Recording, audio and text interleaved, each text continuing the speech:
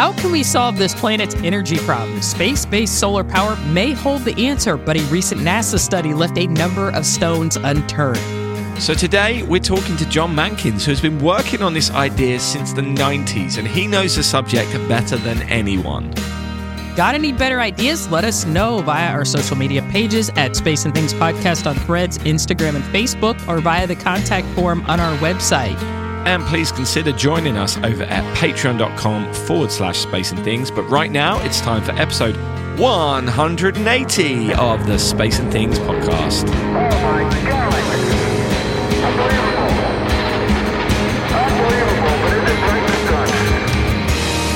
You're listening to the Space and Things podcast with Emily Carney and Dave Giles.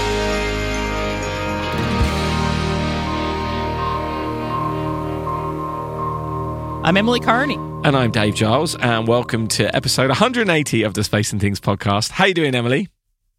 I'm doing great. I'm doing good. I won't stay too long because we got a really awesome interview this week. So how you doing, Dave? Yeah, not too bad. Not too bad. Let's just crack on with it, shall we? Yes. For a long time now, when someone has asked me why spaceflight is important or relevant in today's world, I tell them that space holds the key to fixing our energy issues.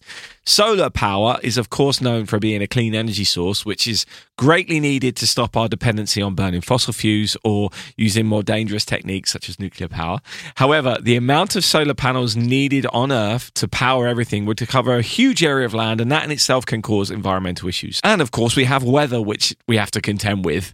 So what is the answer? Well, for decades, the idea of harvesting solar energy in space and getting it back to Earth has been studied. And today we talked to one of the experts in this area, John Mankins. John is also on the board of directors for the National Space Society, and they have a lovely biography of him on their website, which we have trimmed a little bit for our own use. So thank you, National Space Society. It begins. John C. Mankins, president of Artemis Innovation Management Solutions, LLC, is an internationally recognized leader in space systems and technology innovation and is a highly effective manager of large-scale technology R&D programs. Mr. Mankins' 25-year career at NASA and Caltech's Jet Propulsion Laboratory, JPL, ranged from flight projects and space missions operations to systems-level innovation and advanced technology research and development management. He is also well known as an innovator in R&D management. Before leaving NASA, Mr. Mankins was the manager of Exploration Systems Research and Technology within the Exploration Systems Mission Directorate, with responsibility for an $800 million annual budget involving more than 100 individual projects and over 3,000 personnel. For 10 years, he was the manager of advanced concept studies at NASA and the lead for critical studies of space solar power, highly reusable space transportation, affordable human exploration approaches, and other topics. In recognition of his accomplishments, he has received numerous awards and honors, including the prestigious NASA Exceptional Technology Achievement Medal, of which he was the first recipient. He has authored or co-authored more than 80 published papers, reports, and other technical documents, and has testified before Congress on several occasions and has been consulted on R&D management and space issues with organizations in the U.S. and internationally. In essence, John Mankins is the perfect person to talk to about space solar power. So that's what we're going to do right now. Let's light this candle. It's time to crack on. Hi, John. Welcome to Space and Things. First, we like a good scene-setting question. So did you always want a career in space, or did it start as an interest in the general sciences that eventually extended to space? So I grew up in a little town in California, about 40 miles from Vandenberg Air Force Base. Nice. And watched rocket launches every week from Vandenberg Air Force Base, which is now Vandenberg Space Force Base. Got up with my mother and watched the astronauts launch into space and go to the moon when I was very young, very tiny. And so, yeah, I wanted to work in space pretty much my entire life since I was 7. Nice. Awesome. So let's further set the scene and discuss the origins of space-based solar power. if we're not mistaken, this concept was initially put forward in the early 1970s by thinkers such as Peter Glaser and Phil Chapman, the former astronaut. So can you discuss what these earlier ideas of space-based solar power looked like? So the very earliest fictional account of space solar power was in a story by Isaac Asimov, which as I recall, was called Reason. That's from the 1940s. But that was not a practical approach to space solar power. Then coming out of World War II, a very brilliant young gentleman by the name of Bill Brown, invented microwave wireless power transmission. Wow. Using a magnetron, which was used for radar during World War II, and a device he invented called a rectifying antenna, which rectifies incoming RF energy and turns it into direct current. Along about the same time, of course, the space age got started. This is now the late 50s, early 60s. And the first satellites were launched, the first communications from space using radios, Sputnik, all of those things happened. And Bill Brown matured the initial technologies for wireless power transmission sufficiently so that he took it on to the Walter Cronkite NewsHour in 1963 and demonstrated power beaming on television. Wow. A few years later, Peter Glaser, who had worked on the Apollo program as a engineer, he invented, this is 1968 now, using Bill Brown's technology and using what he had learned in the space program, he invented the first concept, the system idea of the solar power satellite. And he patented that, got the patent in 1973. And from those early beginnings, there was an immense amount of interest after and during the final years of the Apollo program in the next big space endeavor. And that led to a wide variety of individuals like Phil Chapman and many others in NASA, at JPL, in industry, to get interested and to start pursuing this, which is what led to the initial system studies starting in the mid-1970s and then proceeding to the end of that decade. When did you get involved with this? Luckily, in 1968, I was 12. Right. So I was in grade school. Yeah. And as I went through middle school and high school, I didn't know anything about this subject. I was interested in space exploration and astronauts and Skylab. I later in college, I got interested in space development and asteroid mining. I did my senior thesis in college. I went to work in 1980 as a contractor at the Jet Propulsion Laboratory. I got into the space program as a part of the team at the Deep Space Network. Also, around that same time, all the work in the U.S. went away because the initial estimates for the infrastructure and the costs to develop space solar power were so stupendously high, on the order in today's dollars of between $500 billion and $1 trillion to get to the first kilowatt hour. They were so stupendously high that around 1980, 1981, all the work in the U.S. on space solar power stopped. Well, later, I started at JPL and then NASA about the same time. Some years later, I was at NASA headquarters working as the manager of advanced concept studies. And my boss at that time gave me an assignment. He said, look at this idea, space solar power. The work was all canceled in the 1980 time frame.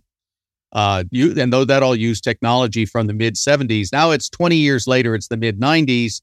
Why don't you look to see whether or not there are new systems designs that are made possible by the new technologies that have come along since the mid 1970s that would change that outcome, that would make space solar power more feasible. Mm. And I had never worked on it before, but that's now just coming up on 30 years ago, 29 years ago. And that was my first involvement. So that brings us to our next question, actually. Over the last 50 plus years, numerous concepts that would bring space-based solar power to Earth have been proposed. And obviously, there are newer concepts that probably are a little better than the earlier ones. So which concepts now show the most promise, and how would they benefit Earth? So one of the big barriers back in the day, back in the 70s and then into the 90s, was that the system concepts required inordinately huge in-space infrastructures, space stations and factories and hundreds of astronauts. And so that the way of that it was envisioned of building a solar power satellite was sort of like the way we all watched the space station being built starting 20 years ago, with spacewalks and space shuttles going up and astronauts going out with wrenches. And well, that's all of that infrastructure was the reason it was going to cost hundreds of billions of dollars just to get started. Well, today, there are a range of concepts that exploit all of the advances that have been made, especially in the last 10 years, but going back to about 20 years. Advances in robotics, advances in structural systems, advances in automation, more recently, advances in the cost of launch, reductions in the cost of launch, and so on. And so today, there are several concepts which I will say sort of leverage the work that we did back in the late 1990s, go from what I would describe as monolithic solar power satellite concepts, which are basically like a small communication satellite made huge. So instead of 5 or 10 tons, it would be 10,000 tons or 50,000 tons. The concepts that are the most promising are the ones that deconstruct that object, which is, the size of a mountain or the size of a blue whale, bigger than a blue whale. It's like downtown Manhattan. And they deconstruct it into literally thousands or millions of pieces, modular pieces that can be robotically assembled in space. You get rid of all the space stations. Yeah. You get rid of the need for in-space factories initially. And you basically launch boxes of Lego. Synopsis, there's several promising concepts. The ones that are the most promising all use very high levels of modularity. So the pieces of the solar power satellite can be manufactured on Earth in factories, just like consumer electronics, launched in boxes, like boxes of toys, and taken out and assembled by different scenarios with robots of one kind or another. I love that. The idea of space Lego is such a fun concept that I'm sure everyone can get their head around as well. So let's say that these solar stations are now built in space. Is the general concept then the same on how it works? Is it, in my head, it's a solar panel that receives energy from the sun, much like any other solar panel. And in my head, it then gets beamed back to Earth to a receiving station. Is that how it works? Yeah, precisely.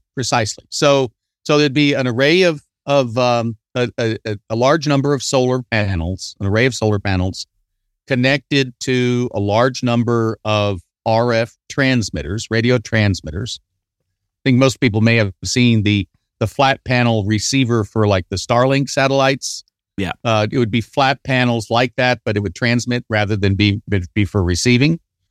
And you put up a large number of those. They make one big surface. On one side is the photovoltaics, the solar panels. On the other side are the large number of RF transmitting tiles. Energy comes in, it's converted to electricity. The electricity is converted back into radio frequency, and then it's transmitted as a coherent but relatively low intensity beam to a receiver on the Earth, which is still based on that rectifying antenna invented by Bill Brown in the late 1950s. That's still the best way to do it. It's very high efficiency. then it's sent off to the marketplace. In concept, you might think about space solar power in terms of the receiver as being a bit like a lake. Yeah. So it's not tiny. It's a big thing because it's low intensity power to be safe. And so, but I give you a good example. So Lake Mead, which is behind Boulder Dam in the U.S., delivers power to Las Vegas, produces about 500 megawatts, and the surface of the lake is about 415 square kilometers. So that's hydropower. It's a lake that produces electricity. A solar power satellite receiver analogous to Lake Mead might be about 10 square kilometers, so about 2% of the size, and would produce about 1,000 megawatts, about twice the power. Wow. So a little bit more than 2% of the area, producing about twice as much power. And it can do it all the time. It doesn't, have to depend on how much water is in the lake. Never has trouble with droughts. It's 24/7 through any kind of weather and can be delivered then to the marketplace with much greater reliability and assurance than almost any other kind of power, with a couple of exceptions. Wow. Amazing. All right. So that actually brings us to our next question. I love it when an interview just blends perfectly with the question. So from an energy standpoint, many energy sources on Earth can damage the environment, such as coal, obviously has a lot of pollution. Nuclear power, I'm a little biased. I used to work in the nuclear industry. Nuclear power is a great source, but it's faced a lot of scrutiny because of accidents over the last 50 years. We got obviously like 3 Mile Island, Fukushima, stuff like that. So is space-based solar power genuinely sustainable and perhaps more environmentally sound?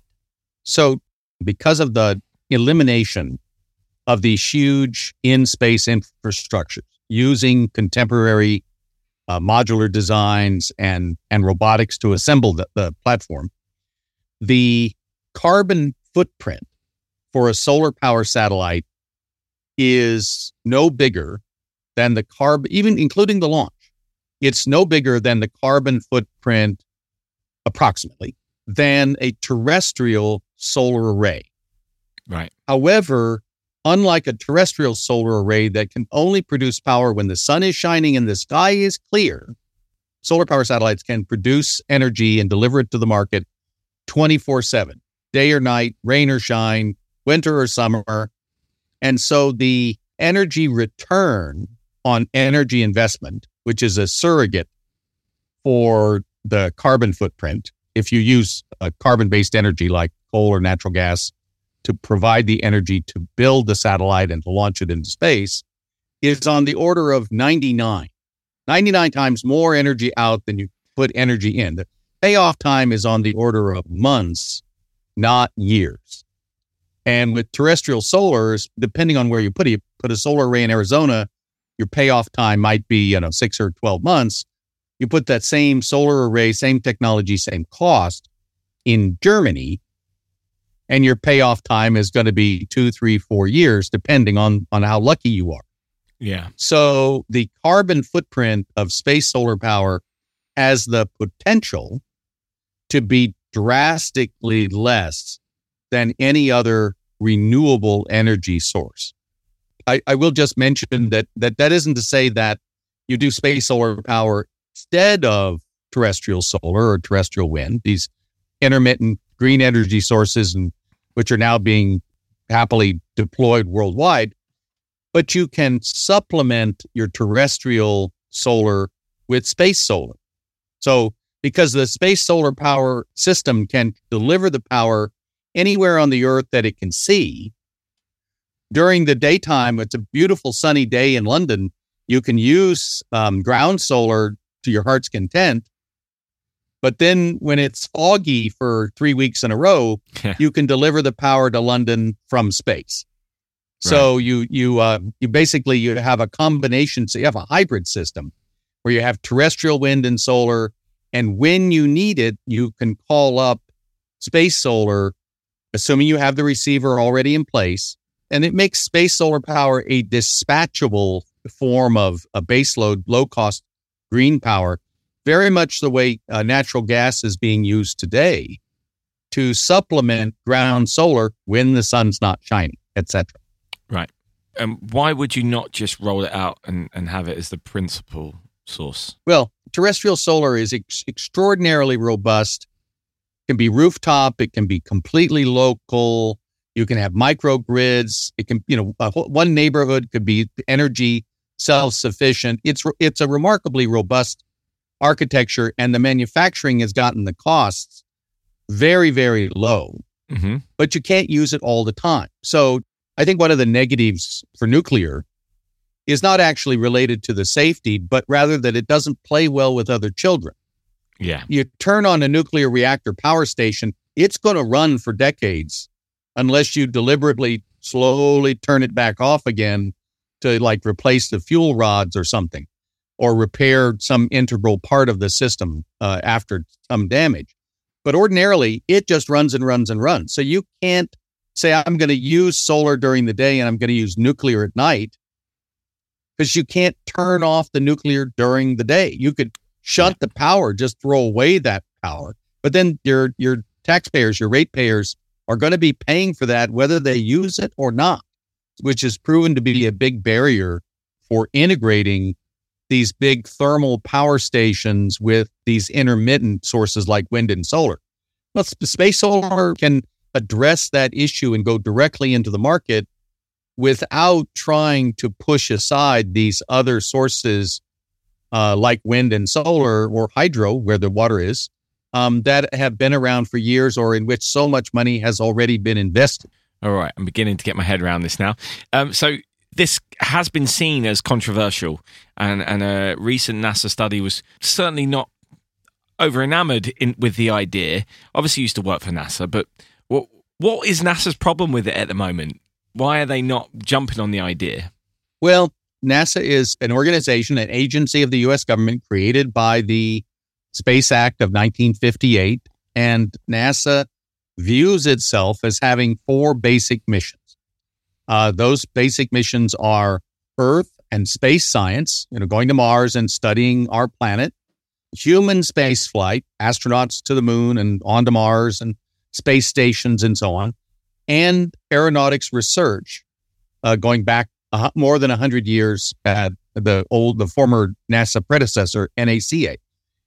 Energy for Earth is not one of NASA's current missions. Right. And the people at NASA don't really want to work on it. I'm not saying they all don't want to work on it, but they really don't want to work on it. And I have to say, if you look at the recently published report, came out January 11th, I believe, of this year, 2024, that report has some extraordinarily reasonable findings and recommendations at the end, got a very reasonable charter at the very beginning, and the analysis has excellent methodology, perfectly legitimate, rigorous systems analysis, good modeling with, somebody did spreadsheets and they did all that was right. But the assumptions that went into that model were weird. Right. They were just unreasonably pessimistic.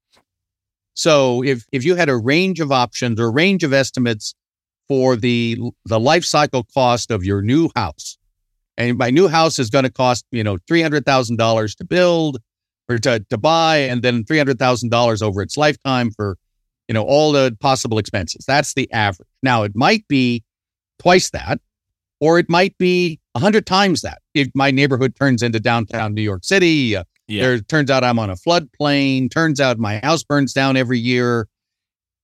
So the NASA study basically assumed the worst of the worst of the worst technological cases for all the key cost drivers for space solar power all at once.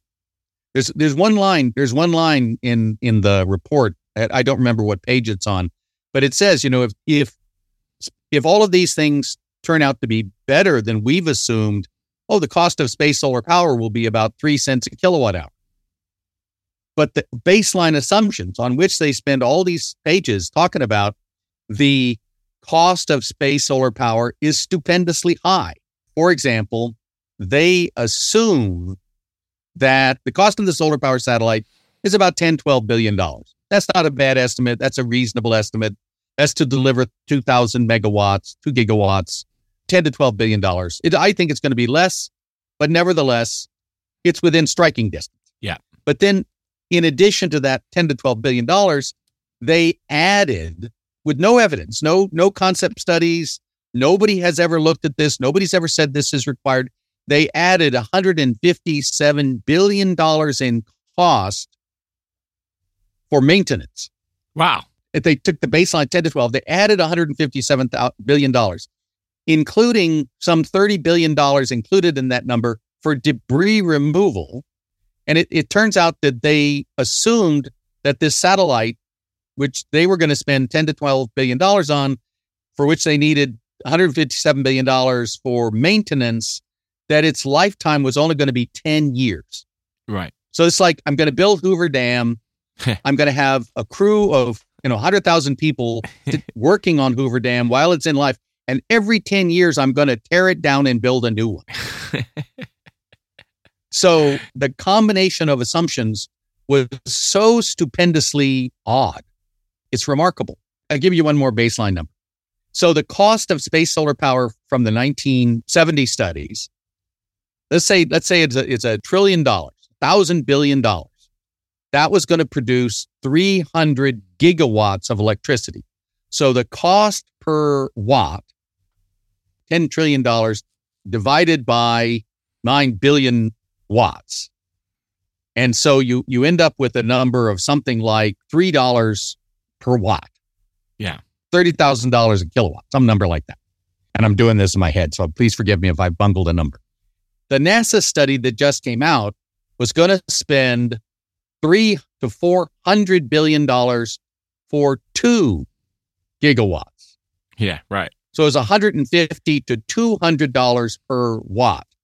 So it's basically 100 times more expensive for the power than the studies from that NASA did in the 1970s.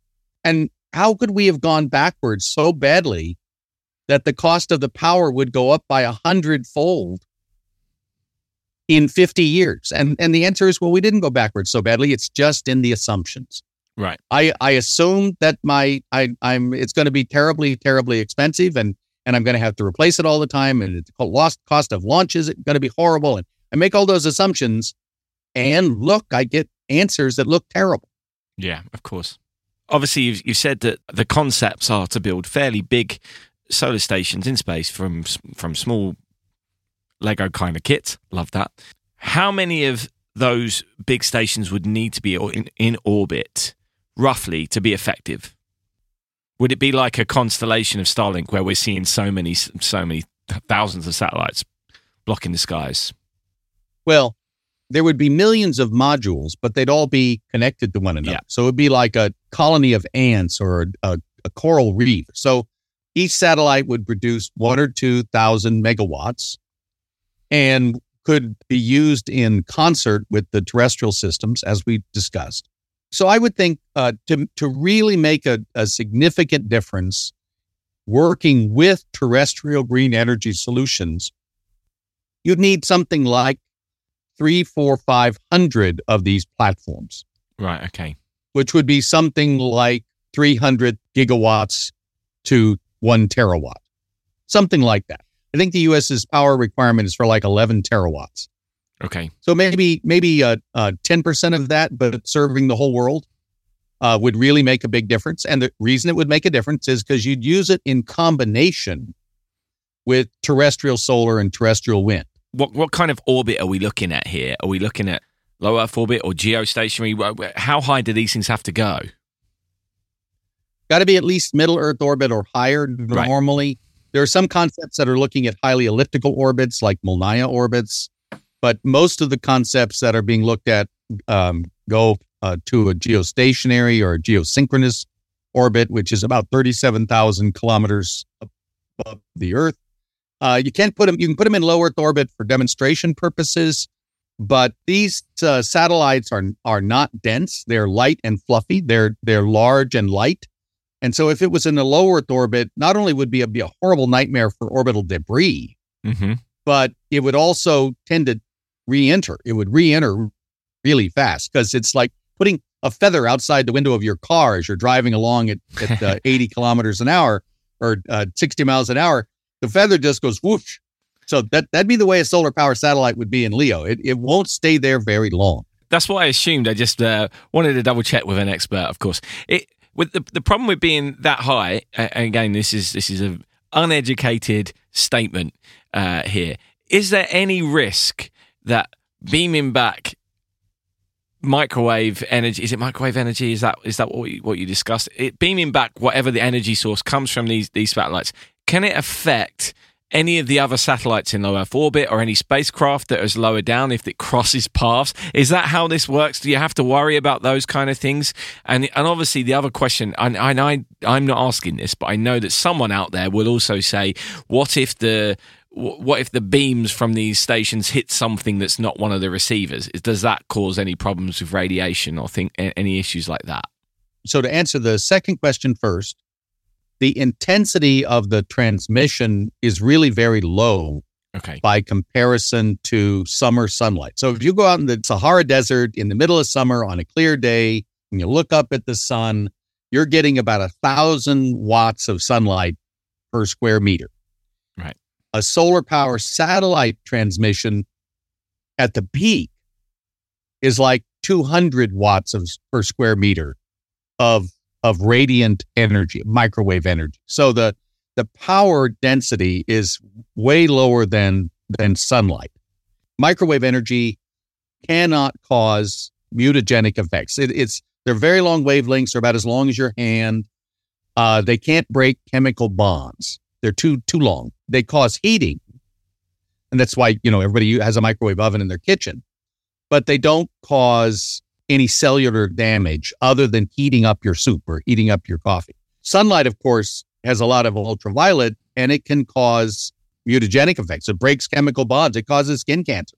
So sunlight is far more dangerous to living things than low-intensity microwave. And there have been multiple studies validating this. This is why we live in a world now that is basically embedded in an electromagnetic field from our phones, our wireless routers, the leakage from our microwave ovens, all of these devices. We just live in all this electromagnetic energy, which fortunately is all at these long wavelengths that don't harm us except for some heating. So that's the second question. First question, the one kind of a citizen in our modern society who might be affected by microwave energy are, of course, electronics, because they communicate with microwaves and they care about electromagnetic waves. Right. So there are a couple of solutions to help solve that problem going forward. One, over time, not instantly, but over time, let's say you were building out a solar power satellite industry. Satellites in space can have what are called notch filters. Basically, it makes the satellite colorblind at the frequency that the solar power satellite is going to transmit at. So you get a constellation of satellites in low Earth orbit. You got all this stuff. It wouldn't be able to see, and therefore wouldn't be able to be harmed by the specific frequency of microwave that the solar power satellites are using. So that's one trick. Another one is, frankly, even though when you look at these computer graphics showing what our environment at low Earth orbit looks like, it's still true that most of space, even in low Earth orbit, is still empty. Yeah. That's why we can have constellations like OneWeb and Kuiper system and Starlink and a space station and all coexisting in low Earth orbit. It's because most of space is still empty. And so the solar power satellite is basically like a giant radar. For example, if it's transmitting power to the ground and it sees a satellite or sees a space station about to go through the beam, well, a second or two before the satellite reaches the beam, it can turn off the beam. Yeah. And wait. And the satellites in low Earth orbit are moving at about 7 kilometers per second. It'll pass the entire width of the beam and be on its way the other side in less than a second. And you turn the beam back on. This is like the automatic braking system, which is no radar or sonar on your automobile where it brakes and then it starts up again. So we can do this in cars. We can do this for space. I mean, so one, you put in these notch filters, you make them safe for, just in case. And secondly, for the things that matter, you register them. And when you see them coming up to the beam, you turn off the beam and you let them pass. You turn the beam back on. Yeah. But you got to design for it. It's not that the beam doesn't have to go from geo to the earth. It does. And if you don't want things to pass through it, you're going to need to design the system to shut off and turn back on again. So when do you think we can reasonably expect to start seeing this happen? Are we on the cusp of it? Is this concept ready to go, or is there going to be a long wait? So you could design and build these modules in a matter of months. 12 to 18 months, you could make 50 of them. In another 12 or 18 months, you could make 500 of them. Yeah. You could set up factories. I'll give you a good example. SpaceX went from converting an old rocket factory into a Starlink factory in a couple of years and started producing 30 to 40 tons of Starlink hardware every month. Yeah. And of course, now in a matter of a handful of years, less than a handful of years, they've launched 4,500 satellites. So it's one of the things about this hyper-modular approach. You make all the pieces small, you can rapidly evolve them, you can develop, test, redesign, develop, test, redesign really fast. This is like consumer electronics. We get a new Apple iPhone every year. Yeah. And they manufacture tens of millions of them. So if you do it this way, it's not the way we do space systems conventionally. It's the way we do terrestrial robotics and terrestrial factories and all these things now. I think that within 4 to 5 years, you could have a major demonstration in space. And within 10 or 12 years, you could have the first operational platform. And then essentially every year after that, you'd have first one every year, and then you'd have 2 every year, and then you'd have 3 every year until you built out the infrastructure that you wanted. So within 10, 12 years, the first one, by the middle of the century, dozens. And by later in the century, hundreds. That's actually, unfortunately, a little bit slower than I was hoping, but that's me being a dreamer. When someone's asked me about why is spaceflight relevant, the example I always use is we're developing space solar power, which is going to save the world because it's going to make energy a lot cleaner. Am I right in that statement, or is it going to save the world in association with other things? Is it going to be the silver bullet that I hope it's going to be, or am I a little bit naive in that statement? You are a little naive, but you're still essentially correct in the following sense. It may very well be that my car is able to go. I mean, it's fabulous, but I need new spark plugs, or I need I need to update the software in my transmission. The whole car is fine, but I need to do this one critical thing to make it go.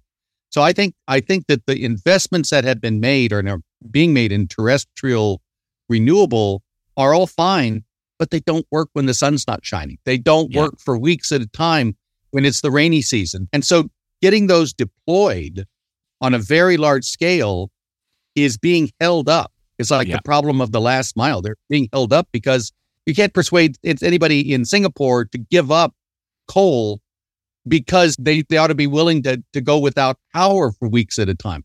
Singapore doesn't want to go without weeks at a time. Space solar power breaks that barrier. It is a silver bullet, but it doesn't have to solve the whole problem. It just has to solve the critical roadblock that's stopping progress. Absolutely. That makes a lot more sense than how I had it in my head, and is a lot more realistic than how I had it in my head. So thank you for being the voice of reason. This has been really wonderful. Emily, have you got anything else?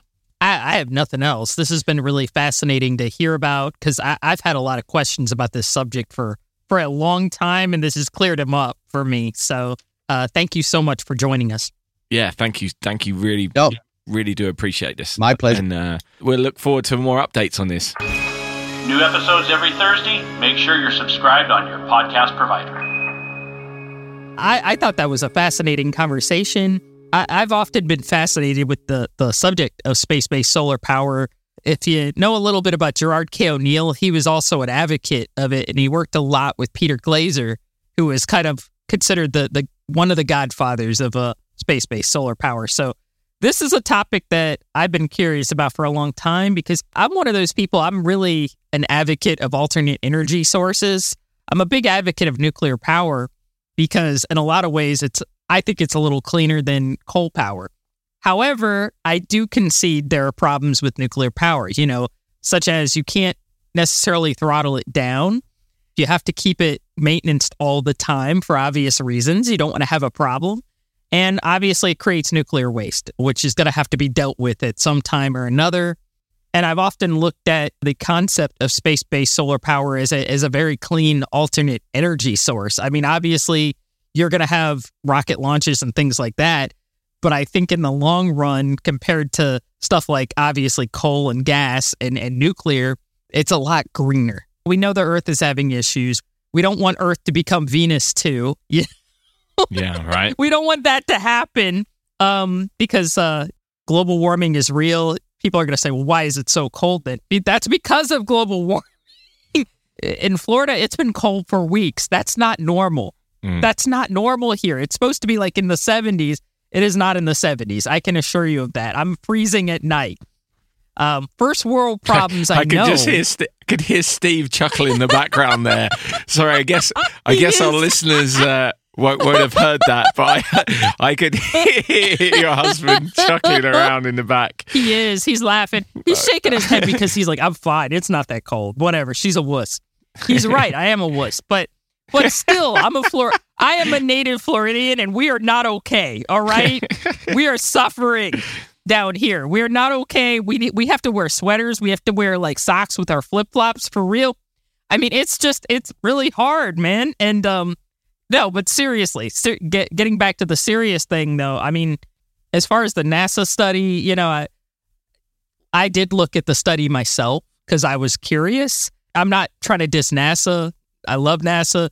There are some issues with it, and I hope maybe they relook at this issue. And there's also that hope that I have that I hope independent companies look at this as well and start developing it, maybe without NASA, even just as a demo.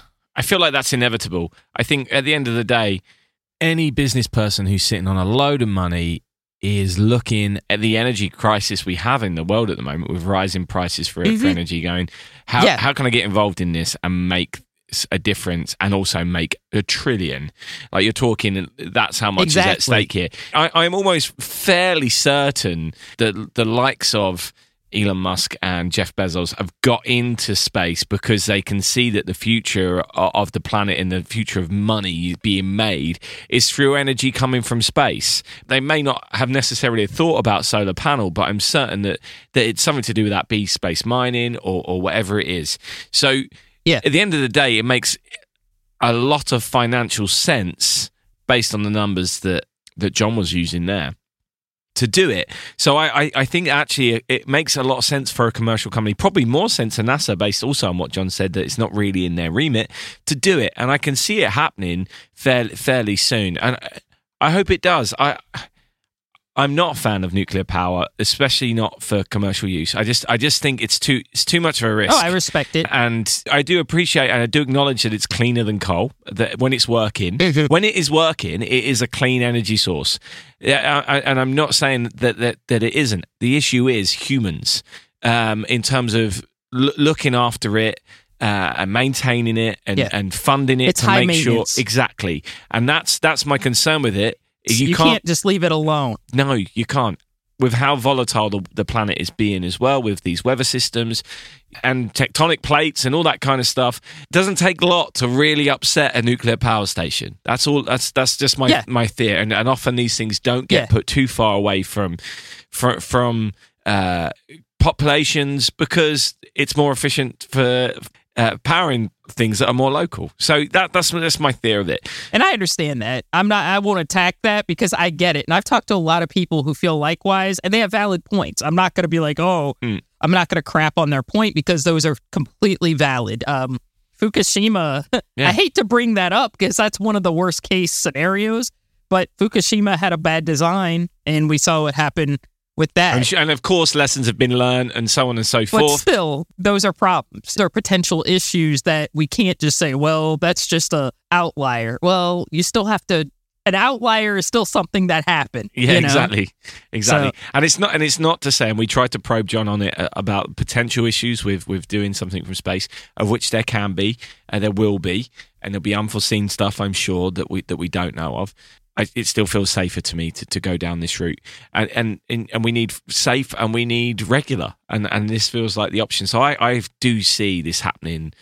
I hope happening sooner than the timeline that John has suggested, simply because of the commercial prospects of it. And I think perhaps if it's left to government, it would take a lot longer.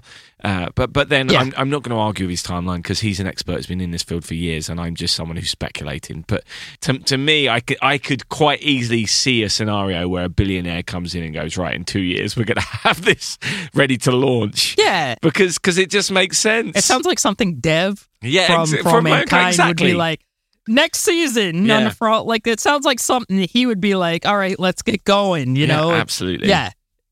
So maybe it's going to be a long time, maybe it won't be, but I still think this whole topic is interesting. I think it's something that I've wanted to talk about for a long time, and this opportunity. Thank you to Rod Pyle for the introduction. Yes, thank you, Rod. This has been something we've been wanting to talk about for a long, long time, and if this show's going to come to an end at show 200, we're still 20 Patreons short, then I wanted to make sure we did it, and the report from NASA gave us an opportunity to do that.